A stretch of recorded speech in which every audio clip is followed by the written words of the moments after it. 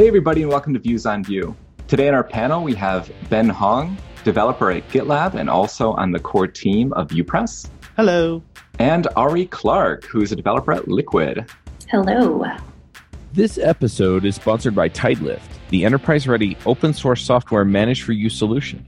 Tidelift provides commercial support and maintenance for the open-source dependencies you use to build your applications, backed by the project maintainers. Save time, reduce risk, and improve code health. The Tidelift subscription is managed open source for application development teams. It covers millions of open source projects across JavaScript, Python, Java, PHP, Ruby, .NET, and more.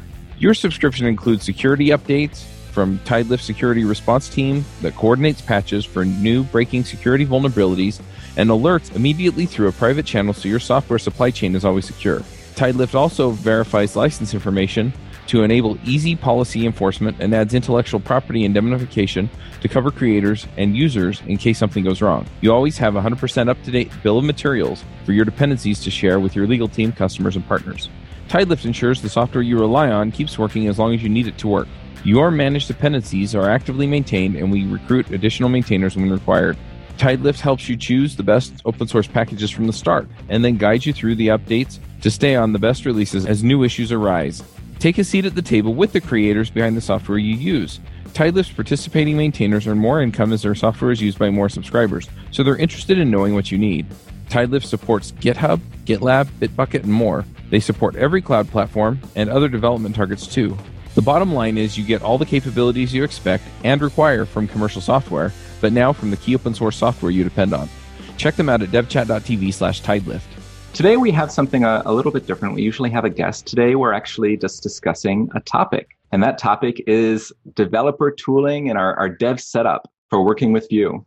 And while this isn't Vue specific, we figured the first thing we might talk about, because it's the first thing that everybody wants to talk about whenever you post a code example, even though the code example has nothing to do with this. Yo, what font are you using? That font is dank. Literally. Sometimes literally. So let's go around. And how about Ben? Do you want to start us off with what font and theme do you use? Yes. Actually, maybe start with editor too. Editor, yes. So I'm on VS Code. I used to be a Sublime diehard fan. Yes, I paid for my license, so I went kicking and screaming to VS Code. But my theme is Night Owl by Sarah Drasner, and my font I use is Operator Mono. Yeah, go ahead. Also VS Code. I also didn't want to go to VS Code. I was previously Atom all the way, but then I started writing Vue, and the sport's just better in Vue. I have to say, I have no regrets, but it's neither here nor there. I use Dank Mono as my font, and as a former Atom user, my theme is One Dark Pro, because syntax highlighting, my mind is so used to seeing functions and whatnot in certain colors that I've tried switching to more exciting themes, and I can't. It's just cognitive dissonance. Hey, it makes sense. We have enough things that change that are beyond our control that we have to deal with as developers. Yeah, unfortunately, when I was using Atom, I was actually using a slightly modified version of One Dark that the colors were a little less saturated. And I haven't been able to find an equivalent for VS Code. So if anybody knows of one, let me know on Twitter, because I will love you forever, because I don't want to have to do it myself. And what about you, Chris? Let's see. Honestly, I use Monaco most of the time. Sometimes I switch it up, but I show a lot of code to people, demo a lot of code when I'm working with people, when I'm pairing and things like that. And Monaco is a free font that everybody has access to that just looks good. It's not fancy or anything like that. It just looks good. And no one asks usually oh, what font is that? Because they've seen it a bunch of times. And so it's not distracting. It's not distracting in how good it looks or how cool it looks. And there are no fancy ligatures that you have to interpret or anything like that. But that's half the fun. I do appreciate that it is kind of fun to have a setup that only you can use. In some ways. The keyboard I use is Colomac, So anyone who tries to type anything on my machine will just feel confused and even stupid. I have personal anecdotes of trying to type on Chris's machine, and yes, I felt quite stupid. Security through obscurity, is that what it's called? I like accurate here, yeah. And the theme that I use is actually, even though I don't have operator mono, I was given operator mono as a gift from someone. I did not pay for it. I don't think that would be worth it for me personally. But I use tomorrow night operator mono. Oh, nice. And even when I'm not using operator mono, I still really like it. It looks good to me. Yeah, I like the And tomorrow I've used night that for a long time. I don't change my theme up that often. You know what's interesting is my terminal theme is actually tomorrow night 80s, but it doesn't work for me in my editor, which I'm weird apparently.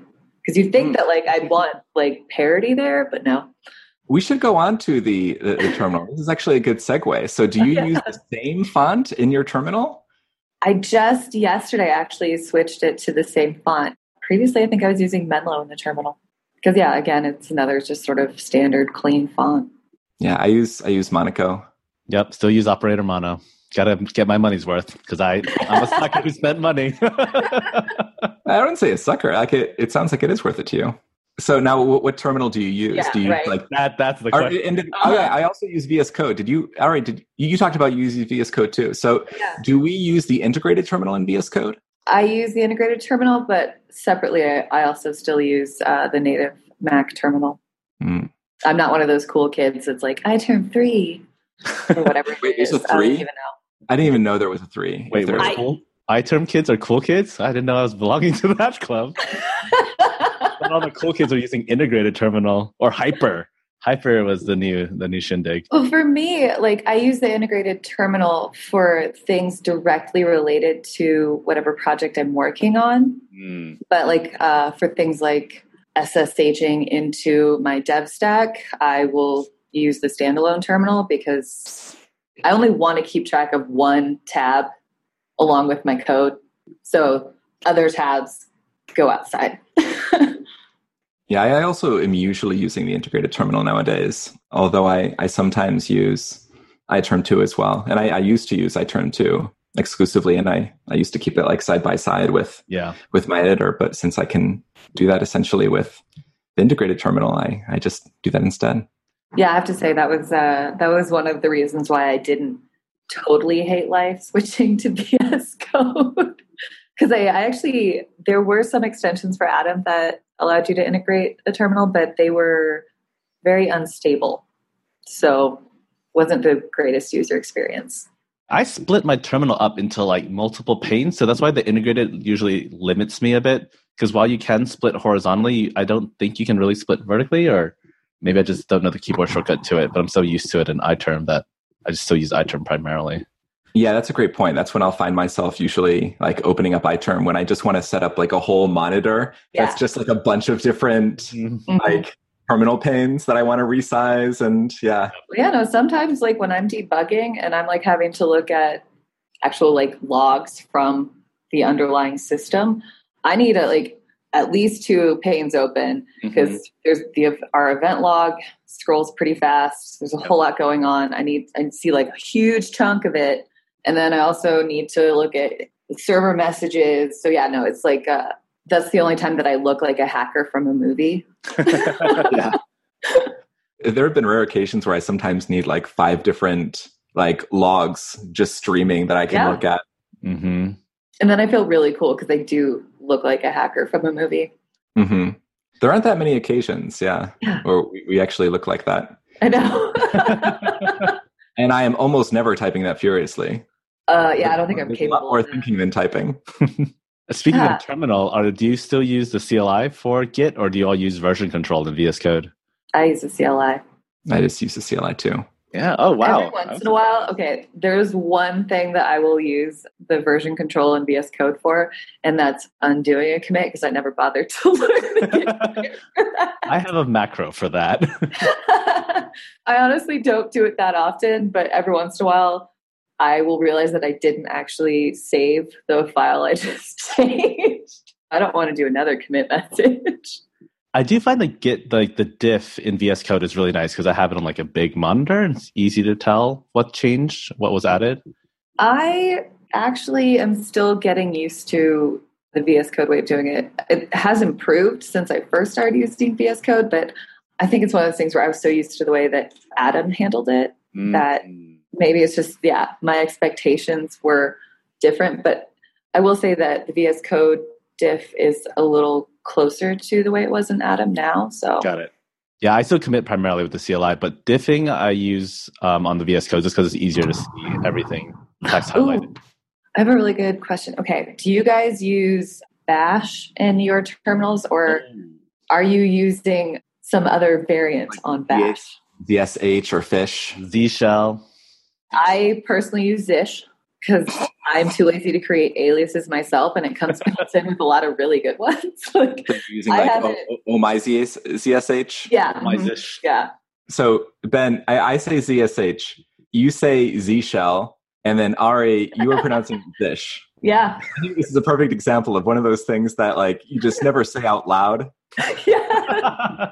I don't know. So technically, I say Zish because that was what was recommended for use at my boot camp, and that's how they verbally stated it to us. So honestly, I don't know if I've heard that many people even say it. Right, yeah. So, that's a better reason than I have for pronouncing it the way I do. Yeah, no. I had one of those rare occasions where it was spoken to me before I used it, but I feel like that's so rare with things like that. Because usually, like, you're reading some blog article where they're like, hey, I tried this and it was awesome. And you're like, I don't know how you actually say that. Okay. So I use Fish. I used ZSH. Why Fish? Shame. No, I'm kidding. I used Fish because... So one of the ways I try to keep track of like what people are doing and like, you know, when I should pay attention to like another tool or something like that is I try to do a bunch of searches to see how many people are moving from one tool to another. And I don't think I could find any instances where someone moved from Fish to ZSH and preferred to stay there. But I could find lots and lots of instances where people would move to Fish from ZSH and prefer to stay there. That doesn't mean they don't exist. But so the Galvanize onboarding docs, so like our very first day of class, it was, setting up our dev environment. And there was sort of a fork in the path when it came to the terminal. And we were specifically told that they were moving away from Fish and that we should follow the Zish instructions. So that is where it was done en masse. For instructional materials, like I can see exactly why they would do that, because not all Bash commands are valid Fish commands and vice versa. And so if you want people to like be able to just like log into a server and like know how to write commands and stuff like that, you really do need to teach them, something like Bash or ZSH. I don't think in boot camps, like I would never recommend teaching Fish, but when people like already know how to use Bash and they want to level up, I think Fish might be a better option. Like it's faster. It can do basically all the same things that CSH can do. Are you sure it's faster? Yeah, pretty sure. I mean, that's what everybody says at least. And that's what it feels like to me. So I have a friend who actually wrote his own. And while he was writing it, he was posting benchmarks on, the various Bash flavors. And I want to say that Zish outperformed Fish. That would be very surprising to me. But yeah, I everything I've seen has been the opposite. But it could also be that my information is out of date or something. I also could be totally misremembering it. So there's that. But yeah, it's quite fast, and it has some nice out of the box features that even OMyZSH doesn't have. Like the autocomplete is quite a bit better. Okay, it's definitely worth checking out if you're curious and honestly have more free time than you know what to do with. Well, I'm not quite there yet. Yeah, it's like I haven't been making like a lot of changes like this recently. And I think it's just because like there's just not a lot of free time anymore to do that kind of stuff. Or free time is more precious. Like you want to. I want to play video games during my free time. Yeah. I want to just not do work. Do you guys find that you're somewhat set in your ways with your dev environment? I mean, I will admit I totally am. Like, I'm very resistant to change in my environment. Or do you guys like always try the next greatest tool? I might be that person. I at least give it a shot usually. I tried switching to Hyper because it was like getting a lot of press. And it just like, it felt like it was eating up a lot of RAM, and performance-wise, I didn't feel like it was that great. So, and it was buggy, at least when I tried it. Yeah, exactly. Like, and I was like, I just need it to work. Come on, like all my other terminals just work. This is an immediate deal breaker if it doesn't just work. Right. Yeah. So that's why I moved away from it. Although it has really fun stuff, like when you type, like Naya and Cat can like fly by and little. Oh, okay, yeah. No, I'm totally seeing GIFs of people doing crazy things with that. Yeah, that's Hyper. Which seems distracting to me, but it is. It's fun for like the first 5 seconds. Yeah. I already have enough issues with distractions on my computer. Speaking of extensions, what are people using in their VS Code? Not much. Oh my God. So I feel like the biggest idiot ever, because I had heard people talking about, the bracket colorizer. I've been hearing about it for, a long time, but I'm the idiot who didn't listen until very recently. Life-changing. Absolutely life-changing. So if you're not using that, oh my God, you have to at least try it. What is bracket pair colorizer? Okay. So you know how, let's say you have some nested blocks, maybe, but especially with, say, when you're writing nested stats, which I know some people are totally against, but I'm sure a lot of you out there have done this. And then maybe you're trying to move around some of the blocks, and then you kind of start to get lost, and you lost track of the pairs because they're all the same color. They're all, whatever your standard text color is. But what if each layer of brackets had a unique color? Just imagine that. And imagine how much easier it will be to visually parse all the things. That is what that does for you. I can second that recommendation. Right? Why did I do this sooner? Why? And to give credit where it's due, I think I first heard about that from Sarah Drasner. Probably, yeah. I think it's part of her Vue VS Code extension, right? Her extension pack? Yeah, I believe it is. Which is actually what I would recommend. So for Vue stuff, Vue VS Code extension pack by Sarah Drasner and Viter by Pine Wu. So I think those if you're not using Viter, you're not living in Vue, okay? I don't know how. I don't know how you're stuff. I'd say Viter is like the essential extension. Like if you don't have that, honestly, I think it'd be really difficult to write Vue in VS Code without it. I mean, that's the whole reason I switched to VS Code, is because there wasn't an equivalent in Atom, and it just makes life so much easier because editor isn't yelling at me about things that it shouldn't be yelling at me about. Because that annoys the crap out of me. Oh my God. Yep. I also recommend Vue VS Code snippets. That's a separate extension, but it comes with basically if you do VBase and you hit tab, it'll automatically templatize out your template, your script, and your style block. It'll have stuff already pre-filled out. If you haven't tried that out, Vue VS Code snippets. Okay. I have never used actual snippets. I use Emmet, but I feel like that's not the same. So tell me why I would want to use a code snippet extension. Yeah. So actually Emmet's that's the bare minimum, right? You hit you hit tab and it extends out. Think that, but for your whole single file component. So, every time you're scaffolding a new one, normally you have to do your template and then you have to do your script and you have to type export default and then bracket. Or I just piggyback off of Chris's hard work and templates. Oh, yeah. You could script it too. For those of us that don't have it scripted, we have macros. Yeah. So that's basically what it helps you do, is you just do your VBase and then it scaffolds it out the way you'd always do it. So maybe it always puts the Sass language on your style block and then automatically configures some default things you're used to. Like in Sarah's, her base single file component always comes with a div in addition to the template so that you don't accidentally do multiple root nodes. Like you just know, like, yeah, that's my root node right there. Like I'll change it if I need to. But so just little things like that it does for you, which is pretty nice. Since VS Code has come out with workspace snippets, this is actually something that I preferred to any like snippet packs. Like in any extensions, I try to turn snippets off so that we can define like all the snippets that we want for a project in the project.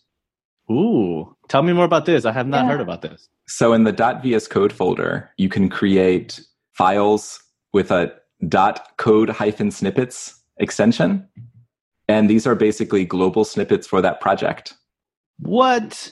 Yeah, so in Vue Enterprise Boilerplate, I have some examples of this, like some basic things to get people started, for like single file component blocks and for different components that people might want to use, like the base components, that you're globally registering and using all over the place. Just out of curiosity, when did you add those? I may need to do some updating of my project. Oh gosh, that might have been like October 8th, 2018. Oh, yeah, no, there's a good chance I don't have that. I was an early adopter. You were one of the hip kids? I totally was. Using that since like May 2018. Wow, this is really cool. Well, now I add another thing to my to-do list. Right. Yeah, I have a feeling that out of this discussion, there will be so many items on my to-do and to try list. And it makes the snippets really easy to write. Like you don't have to like know how to parse like an abstract syntax tree or anything like that. Yeah. You're just really like writing the code that you wanted to produce with like a little bit of extra syntax on top of that when you want something more complicated. Yeah, to your point, I've actually realized that like sometimes my snippets are fighting each other. Like I'm trying to do a p tag, but it'll pick another snippet, and then I have this random snippet that's expanded, and I'm like, wait, that's not what I wanted. And this way you can make it specific to like the standards that you've agreed upon in this project and like the components that you use in this project. I feel like that's maybe one of the reasons why I've like shied away from snippets, because I think at one point I tried them and I found that it was trying to override my, Emmet shortcuts, and that was just getting really frustrating really fast. Because like certain things I'm just used to doing. Like I type F and then I type tab and my function is there. I like one letter things. Oh, mine does a for loop function. I think that's one that I had to I want to say that there was an Atom extension for VS Code that put that one in there. Oh, interesting. Or I know I had to do something special because, by default, VS Code did not support that. And I was so used to that from Atom that it was really messing me up. Yeah, Chris, I think that's going to be a game changer for me. I'm definitely going to be implementing that across my various projects going forward. Oh, and by the way, in that .vs Code folder, you can also set up a settings.json file that has overrides for like personal settings that people might have. So for example, if people have like personal prettier settings that they want to use on, just like generic projects that don't already have something installed or for their personal projects, you can override those to make sure you're using like the prettier settings that you want to use in this project specifically. And same with like a lot of formatting, and it's really, really useful, and it gets everyone on the same page, so that if you want to auto-fix some things on save, you can make sure that as long as everyone's using VS Code, everyone's doing that. Mm-hmm. So you don't have to tell people how to set up their editors individually. It just works. I noticed you have an extensions, I think, .json in there too. Yeah. So this also allows you to add recommendations. And again, you can see this in Vue Enterprise Boilerplate, where you can list a bunch of extensions that, like, when you open up this project in VS Code, it'll say, hey, this project recommends the following extensions. Would you like to install them? And then you can just hit yes, and then they will all be installed. And so you can get things like, automatic formatting and linting and stuff like that for your JavaScript, CSS, HTML, and everything. Whatever you want to set up, you can, add some special extensions for, the testing framework that you're using. And yeah, it's beautiful. Yeah, I have to say that was very useful for my team when When we started our very first Vue project, we used the Vue Enterprise boilerplate. That is a mouthful, by the way. But anyway, previously there had been. Oh, let's not start a VEB thing. Come on. We don't need more acronyms. We do not need more acronyms. Chris's VEB, you know? Oh, gosh. Anyway, I think we should revisit that later off air. But no, like previously there had been some clashing, mostly me being extremely anal about some style choices that were not being uniformly enforced. And so it was really nice to, like, we just agreed that we would accept the defaults that were there, and that was that, and everything gets formatted automatically for you. So I didn't have to complain about, there not being a space between if and the first curly brace after it, because that drives me nuts. Speaking of enforcement, like along with those extensions and the settings in VS Code and snippets and stuff like that, there are a few other ways that I like to enforce best practices. And one of them is through generators, which you can set up in JavaScript. I use Hygen. It allows you to automatically fill out the boilerplate for a file, for specific kinds of files. So, I have it set up so I type in like yarn new component, and it creates a component with the base like template, script, maybe a style block. You can add settings to have it ask you like which blocks you'd like to add. And if you're using like modules for scoping, it can automatically like add that attribute, and it can enforce certain like best practices about the name of the component if you want. And it can even do things like add other files. So let's say you've decided you want all of your components to be unit tested. You can automatically create a unit test whenever anyone creates a component. And so that way, like, they already have a unit test that just basically tests that like this exports a valid component, and you can add more specific tests as you go. And I find that that's so useful because one of the big hurdles for a lot of developers, myself included, like for following a best practice, is that like it's hard, and it's like it kind of takes you out of the way, and you have to switch contexts. And when you're talking about like creating unit tests for a file, those unit tests don't exist yet. Like no unit tests exist. First, you have to create the file, figure out maybe where it's going to be. I like to keep all of my unit tests right next to the file that it's testing so that you never have to think about that actually. And it has some other advantages too. And you have to go in and you have to figure out like, okay, what boilerplate do I need? What's the syntax? And maybe look something up.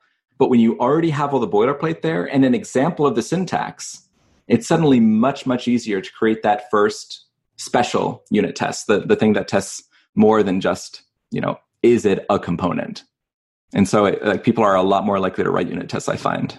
Yeah, as somebody who personally uses that feature, I won't say that I write unit tests every time, but when I do, there's very little friction. Yeah, that's usually not the case with unit tests. Yeah, I think I would write fewer unit tests were those files not automatically generated, because then I'm just like, oh, okay, I'll just click the next file down and, put some stuff in there. It's already like halfway there. Okay. And honestly, I don't think I've worked in any applications that were more than a few months old and maintained by more than one developer that actually had unit tests for every file. Right. I mean, okay, so technically I do. It just may not be tests other than one. Yeah, I mean, like thorough unit tests, yeah. Recently I managed to fail valid component test by somehow breaking it later. I have to look at that. I just sort of ignored it at the time because I was like, I know it's a valid component, whatever. Uh-oh. Yeah, I know. I'm like, oh man, if I failed ignoring that, the test. what did I do? I know it's a slippery slope, but every couple of months I go back and I fix all of the broken tests. This episode is sponsored by Sentry.io. Recently, I came across a great tool for tracking and monitoring problems in my apps. Then I asked them if they wanted to sponsor the show and allow me to share my experience with you. Sentry provides a terrific interface for keeping track of what's going on with my app. It also tracks releases so I can tell if what I deployed makes things better or worse. They give you full stack traces and as much information as possible about the situation when the error occurred to help you track down the errors. Plus, one thing I love, you can customize the context provided by Sentry. So, if you're looking for specific information about the request, you can provide it. It automatically scrubs passwords and secure information, and you can customize the scrubbing as well. Finally, it has a user feedback system built in that you can use to get information from your users. Oh, and I also love that they support open source to the point where they actually open sourced Sentry if you want to self-host it. Use the code devchat at Sentry.io to get 2 months free on Sentry's small plan. That's code devchat at Sentry.io. I don't actually push for like 100% unit testing anymore. Like I used to as a younger, more idealistic developer. When I'm working with a team, I've become a little bit more open to compromise. And there are only 2 things that I insist on. And that is end-to-end tests on first, like, can they log in? And can they give us money? And that's it. Honestly, if they can't log out, whatever. We can get around that. Like, that's a serious bug, but like, it's not the end of the world. But if people cannot log in, you don't have a product. If they can't give you money, you don't have a business. Those are valid, very, very valid points. Yeah, I actually recently had a bug where you couldn't log out. Yeah, if you can't log out, people are annoyed. My situation's a little weird because it's only sometimes in what we call secure mode. Only sometimes does it require a login. Mostly just because most of its use currently is by developers here. It's just a development tool. It's really only when we put it out in the wild that we enable secure mode. So there was a lot wrong with the login, logout process that we didn't catch for a while because no one had put it in secure mode. Oops. So yeah, perhaps a unit test would have caught that. Well, I recommend end-to-end tests for that instead of unit tests. Oh, yeah. I mean, unit tests too, but the end-to-end tests are the only tests that actually test from a user's perspective, does your application work? Okay, so then what tool do you prefer for writing end-to-end tests? Oh, I love Cypress. I think he loves Cypress. I don't know. I don't think he said enough loves there. I might need a couple more to convince me.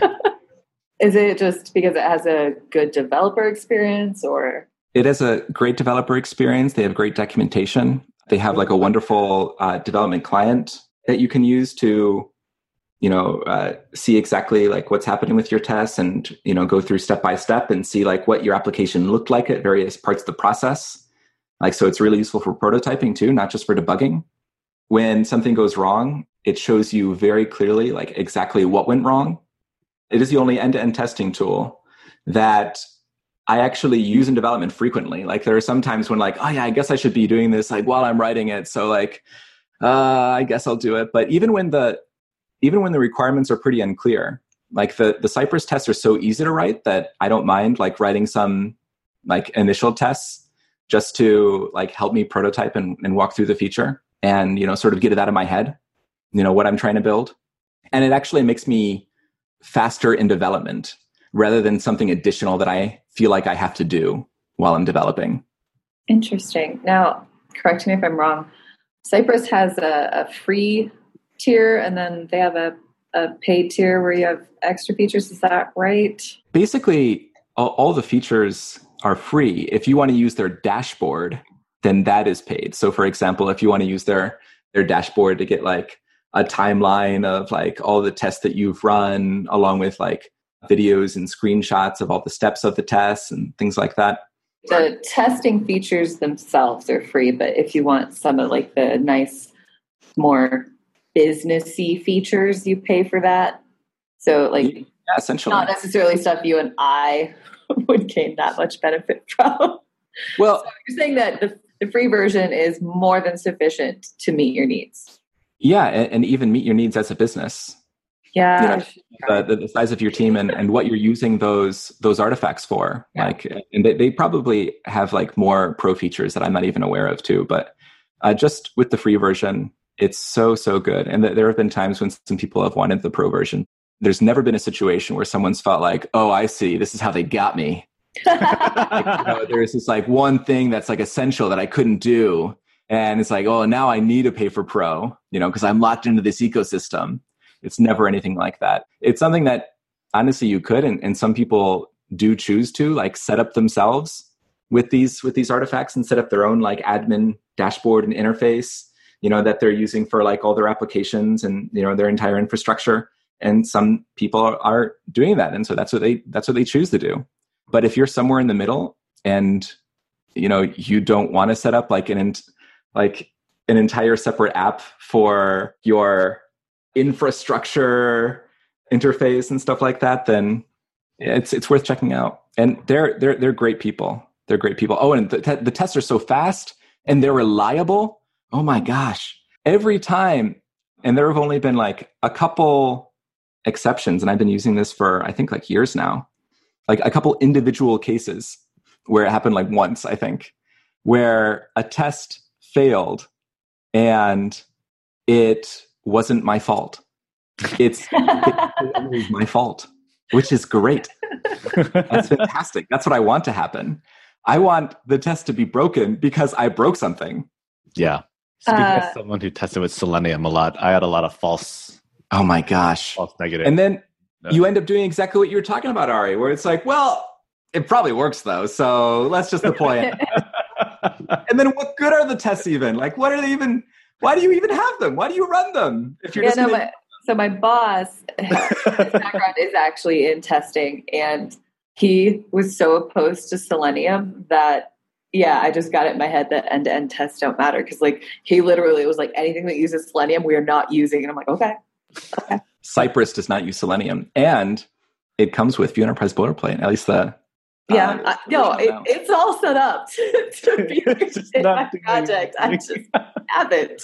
And that I mentioned that their docs are so good. Oh, just check it out. That's a big compliment coming from you, right? Yeah. No, I mean, even if you're not using Cypress, they have like a great best practices guide on end-to-end testing that apply even outside of Cypress. So even if you're just interested in end-to-end test, check out their docs for that. They're such a good resource. Good people. Previously, there was a Views on Vue episode about Cypress. We'll have to track that down and put it in the show notes because I remember listening to it, so I know it exists. Yeah, I remember being there, so I know it exists. And I remember that it was very informative. So I don't remember. Did we email Gleb Bamutov for that, or did we? I think we emailed someone, not even on the Cypress team, or not emailed, interviewed.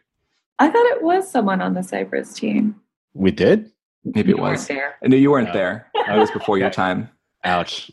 So I just proved that I am a long-time listener. Because this was like last year, at least. But we should track that down and put it in the show notes because it was a very good episode. Oh, and there's one more thing that I do to make it easier for people to follow best practices. And this is one of the biggest life-changing things for people. If you've ever heard of like Husky or Yorkie, these allow you to add like pre-commit hooks to your package.json file so that when people install these, like a pre-commit hook is set up that will automatically like go through and do all the linting. And, you can even like set up linting through lint stage to run linting in parallel for different files and also run tests for certain files. Jest has a feature where you can like hyphen find related tests. So if there's a file that imports that test somewhere, then it'll run that test. Oh, it's so good. Or if there's a test that imports that file, And so it gets to a point where like it's almost impossible to commit code that doesn't like comply to the linting standards or formatting standards of your company and fails a unit test. And if you want to, like you can still, like people sometimes ask like, but what if I just want to skip that test because I decide it's not important? Well, then just like write like .skip.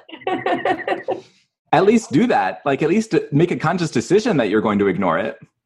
So I'm going to play devil's advocate on this because for a minute, because that is by default how Vue Enterprise boilerplate is set up. Go ahead. And my team was very quickly forced to disable that because it would run for everybody's commit in the repo, regardless of whether or not it had anything to do with that particular directory. And people were getting real annoyed.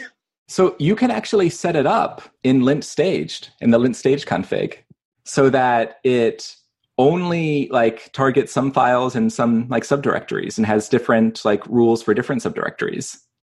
That sounds complicated. So it's really not complicated. So looking at lint stage, like I have a rule for star.js, which is all JS files. If I wanted just like all JS files inside of the front end folder, I would type frontend / star.js. All right. So it's not as complicated as you think. I would have much better habits had we not disabled that. And you can have them again. I'm glad you believe in me, Chris. That means a lot. Yeah, that's a perfectly legitimate like reason. And because these are running in parallel, they also run quite quickly as well. Since you can, target them to only like run against the things that you want to run, it usually just takes it adds 1 or 2 seconds to your commit, and it only runs against the files that you've actually changed. And it's just beautiful. I just love it so much. I can't. It solves so many problems and completely eliminates like those cases where someone is like submitting a pull request and someone else says, "Oh, you actually missed a space here." I hate it when that happens to me, and I hate it when I'm the person like giving that review. I feel like a jerk. But like you want to set the line somewhere, and you've decided that you want a certain code style, but when the tooling can do that for you automatically, that's even if they just like opened it up in Vim real quick, and you don't have any things set for Vim, all of that code style stuff still gets enforced in the commit. Yeah, it saved a lot of nitpicky squabbles with my teammate. Because, there are two types of developers in the world, those that care about style and those that just don't. And I happen to be one of those that maybe cares too much. I like things to look the way that I think they should look, or at least I want them to look consistent. Yeah. Yeah, really. Consistency is all I care about. Yes, I used to be more opinionated. Having worked with like so many different teams, like basically everything looks fine now. Everything looks fine. I just want it to be consistent. All look that way, yeah. I just want my brain to be able to like reprogram itself to like parse this in a consistent way. Yes. No, so I will say that the lint staged feature was, very beautiful.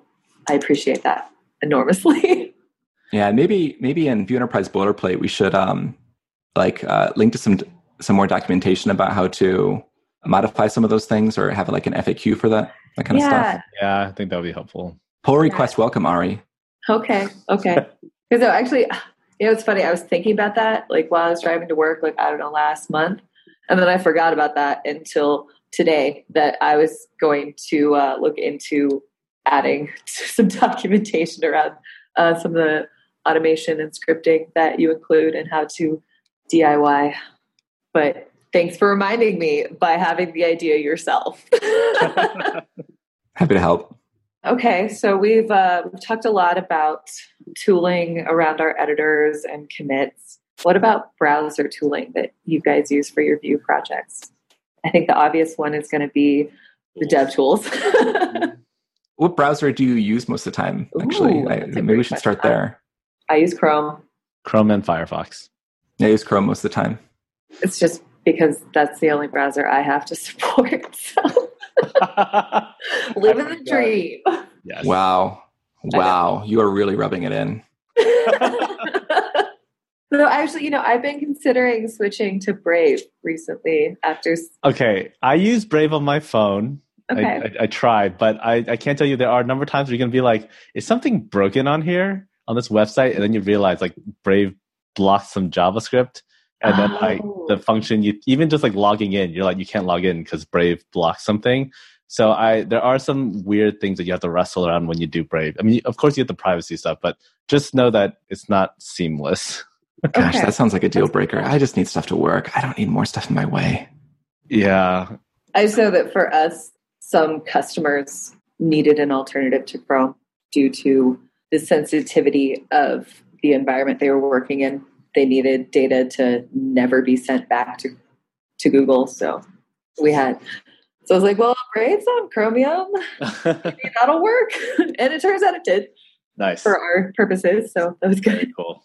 But no, like I never thought about just how much data Google is taking out of Chrome, but it is. You do know, there's a lot.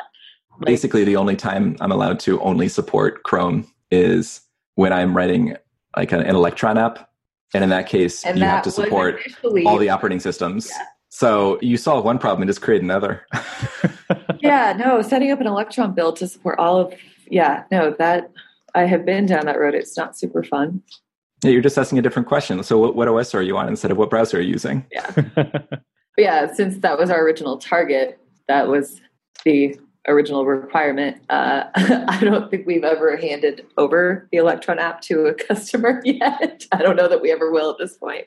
But being on a very small team, which is literally just me at this point, you have to choose your battles. And browser support was not one that we felt was important enough to take me off of feature development for. Fair enough. I wouldn't recommend that for everyone, though. But I'm so grateful that that is the situation I'm in. Okay, so we've established what browsers we use. Now, Vue DevTools, thoughts. I have some thoughts, but you guys... Yeah, go ahead. You can start. Yeah, what thoughts do you have, Ari? I liked the previous version better. Ooh, interesting. Why is that? I have a lot of issues with the DevTools. Like, it breaks on me a lot. Oh. Yeah. Like, it freezes? What version is it now? 4 or 5? Are we on 5? We are on... I don't remember the exact major version number. Yeah. Whatever major version we're currently on. It was released, in March, right before VueConf. Initially, there were serious issues with loading Vuex state in that it would take a while to load the state. And then every time it refreshed, it would scroll you back up to the top and close any nested state you had open, which if you're doing a real-time app, literally unusable. Like I had to open a ticket for it, which of course, Guillaume, being the amazing code beast that he is, took care of it within a week and provided a much better user experience that was actually usable for me. Even so, there are times where it will, when I've, made some changes and it hot reloads, it loses track of some of my state modules and says they're not defined, so my code stops working. And it only does that if I have the new Vuex backend enabled. It won't do it if I'm not. However, if I don't use the new Vuex backend, I run into out-of-memory issues a lot. So. Yeah, with some of the beta features, there are some bugs. And if you're using the Vue DevTools beta, that's definitely something that hasn't been battle tested as much. Yeah. And I never used to have to worry about whether or not I was auto-loading Vuex state, because it used to auto-load and I never had memory problems with it. But if I leave that turned on, guaranteed in a few hours, it will pause to avoid crashing. So, I mean, obviously I couldn't develop efficiently without the tools, but I miss the old. They're still imperfect. Yes. But I mean, if I didn't have it, I'd be so much worse off. So I'm grateful for that. I don't know if I'd recommend this, because I do recommend people contribute, and actually contributing to the Vue DevTools is easier than you might think it is, because it's a web app. So if you're writing web apps, it's a web app too. It's just a web app with some special Chrome stuff around it to allow it to be in the DevTools. But inside of that, it's just a web app. Yeah, but inside of it looks really complex, and I don't know what's going on. I literally don't know why the backend stuff breaks, because the stack trace, I'm I have no idea what any of that is. I just know it's not my code. When you're totally unsure of what might be going on or where to even look, then submitting an issue like you did is great. So we really appreciate that. Yeah, I haven't submitted one for this particular one, but yeah, the usability thing, I had no choice because I literally couldn't use the DevTools. Yeah. Submit an issue for that, and Guillaume will check it out. For me, I always felt or feel unless I can provide some direction, there's not much value in opening a ticket. And since but it provides some direction. No clue. I don't know exactly, like there doesn't seem to be a very strong pattern as to when it happens. I just know it's when I have the new UX backend enabled. But other than that, that's still better than nothing, because for people who know the code base more, they can think like, oh, what could be going wrong? Like what could cause that? And it's like, and then they start coming up with some ideas. I could at least, include the stack trace for the errors. Yeah. Okay, fine. I know I can make it happen if I just turn that back on. So I will do that because, you're right. Why should other people have to suffer? Because I was too lazy to open a ticket. Well, it's not why should other people have to suffer. I'm just trying to help us help you. But also, if I don't want you to suffer, Ari. If I help you help me, that helps other people too. Yeah, but most importantly, it helps you. I like to think more about other people because obviously I haven't cared enough to do anything about it for many months at this point. So, because there's still a workaround. I mean, do you think it's your responsibility to hunt down issues that you're not having that other people might have? No. Yeah, exactly. So most importantly, it helps you. Yeah, but I'm pretty sure other people are having this issue. I've seen some people sort of hint at it, but like me, they're like, I don't know. When there's sort of a nebulous cause, I feel weird about issuing a ticket because I'm like, what if it is just me? What if it's something weird about how I wrote my code base? Even if it is just you, like it's worth knowing about. Okay. Because maybe someone else will do the weird thing I did. But it's also extremely unlikely that it's just you. Yeah, that's true. Especially because it keeps happening. And presumably, with the weird thing that you did, your app works. So yeah, it does. It's very likely a legitimate use case. Yeah. And I feel like I haven't done anything that weird. Of course, I wouldn't know if I did because it's what I'm used to. Are there any other browser tools that you guys utilize to help you with Vue development? Is there anything I don't know about? Because, man, I don't know a lot. Let me see what extensions I have installed. Something I like quite a bit. This isn't really specific to development, I guess, but so I won't mention it. I'll mention this one, but I won't mention any more. Vimium. I really like to use Vimium to like set up some quick like navigation of pages with keystrokes. To like really quickly open a link and stuff like that. And so I use Keyboard Maestro, but yours is browser extensions. So you just talk about keyboard, keyboard macros. So well, it's not really macros. It actually, like, for example, if you press a certain key, it will place a number or sometimes multiple numbers next to like each link on the page. And then you just press the key that is next to that link in order to open that link. And so in 2 keystrokes, you can open a link really quickly instead of having to like switch to your mouse and open it from there. So it sounds like this would also qualify as an accessibility tool. I'd say a very weak accessibility tool. I wouldn't say like if your site, if you can use this tool with your site, then it's accessible. I wouldn't say that. But if you can't use this tool, it could help people who struggle with their mouse, right? Yeah, and I would say if you can't use this tool with your site, then it is definitely not accessible. You need to fix some things. So it doesn't. God. It doesn't prove accessibility, but it can like prove that your site is not accessible. Yeah, I meant more like as an accessibility tool for general use for people who. Yeah, that's true. I don't really use it for that. It's more just laziness. One person's laziness is another person's inability. So yeah, and also a little bit like with Colomac, like part of it just feels cool. What is that? Colomac is a different keyboard layout. Why? So I've tested it, and it allows me to type about 5% faster. Huh. How long is but how not long a lot, but if you add that up and you think about all the typing I do, like think about like all the extra free time that I've gotten. I probably read like 3 books with the free time that I got from that, maybe. Okay, but how long did it take you to get used to the layout? I took 2 weeks to train myself. I'm not saying I didn't do anything for 2 weeks. Better than I am at things. I'm just no. I'm just saying there was like an hour every day where I just like watch TV, and while I was watching TV, I would do like a little typing program to retrain myself in Colomac. And I was, for the rest of the day, I was like doing my work and normal QWERTY stuff. But then when I felt comfortable enough with Colomac, then I started switching to it for everything. All And I've right. not gone back. And it's so good. And something nice about it that's different from Dvorak for people who might have tried that, it keeps Z, X, C, and V in the same place on your keyboard so that like your undo, cut, copy, and paste are not messed with. That's actually very important to me. Yeah. That's very important. So And actually, A is I also have all kept in the those same maps in place. my mouth. Because I'm that lazy. I have cut, copy, paste, and undo all bound to extra buttons on my mouse. Nice. Pro tip. All right. We are running out of time. Yeah, so we need to do picks. probably, yeah.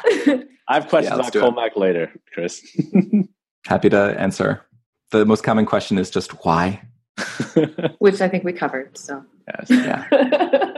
A couple of years ago, I put out a survey asking people what topics they wanted us to cover on devchat.tv, and I got 2 overwhelming responses. One was from the JavaScript community. They wanted a React show. And the other one was from the Ruby community, and they wanted an Elixir show. So we started both. The React show, though, is React Roundup.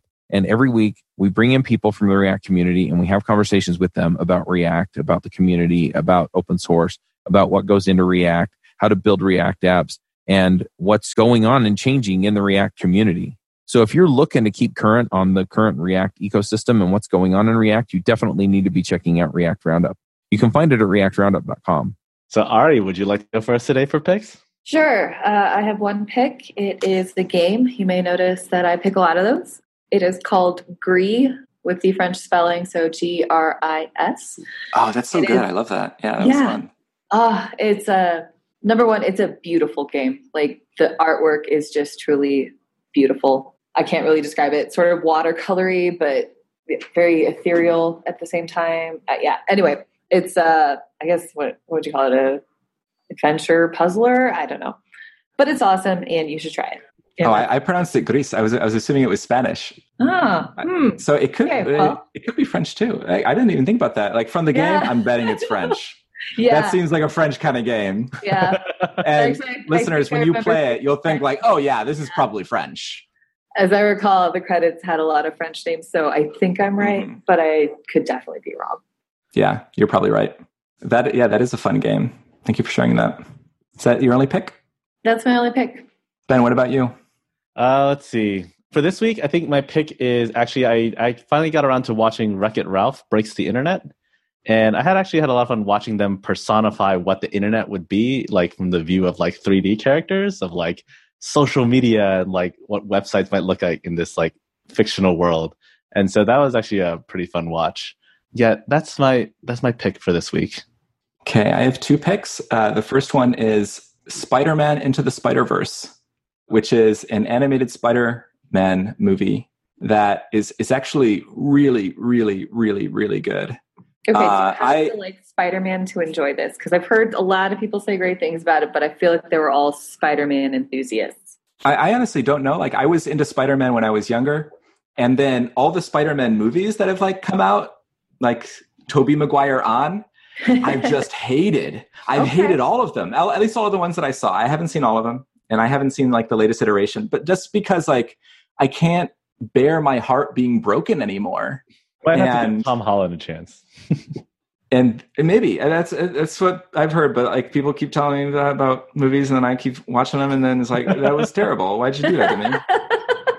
A part of it is just that it's not like I'm not saying that these movies are necessarily terrible, but it's not what I think of as Spider-Man. It's not what I'm looking for, you know. So it's sort of like if you come home one day and like your spouse is replaced by a different person.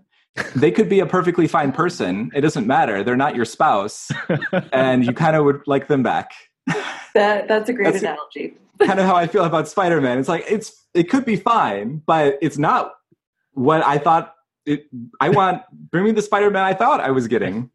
Like, or the thing, like, I just needed to capture, like, the things I love about Spider-Man. Like, the wit in the fact that, like, Spider-Man's just kind of like a normal guy and not like a dweeb high school kid or something like that. He's just like a normal person, like in these extraordinary situations and also like with a life and just trying to like live his life.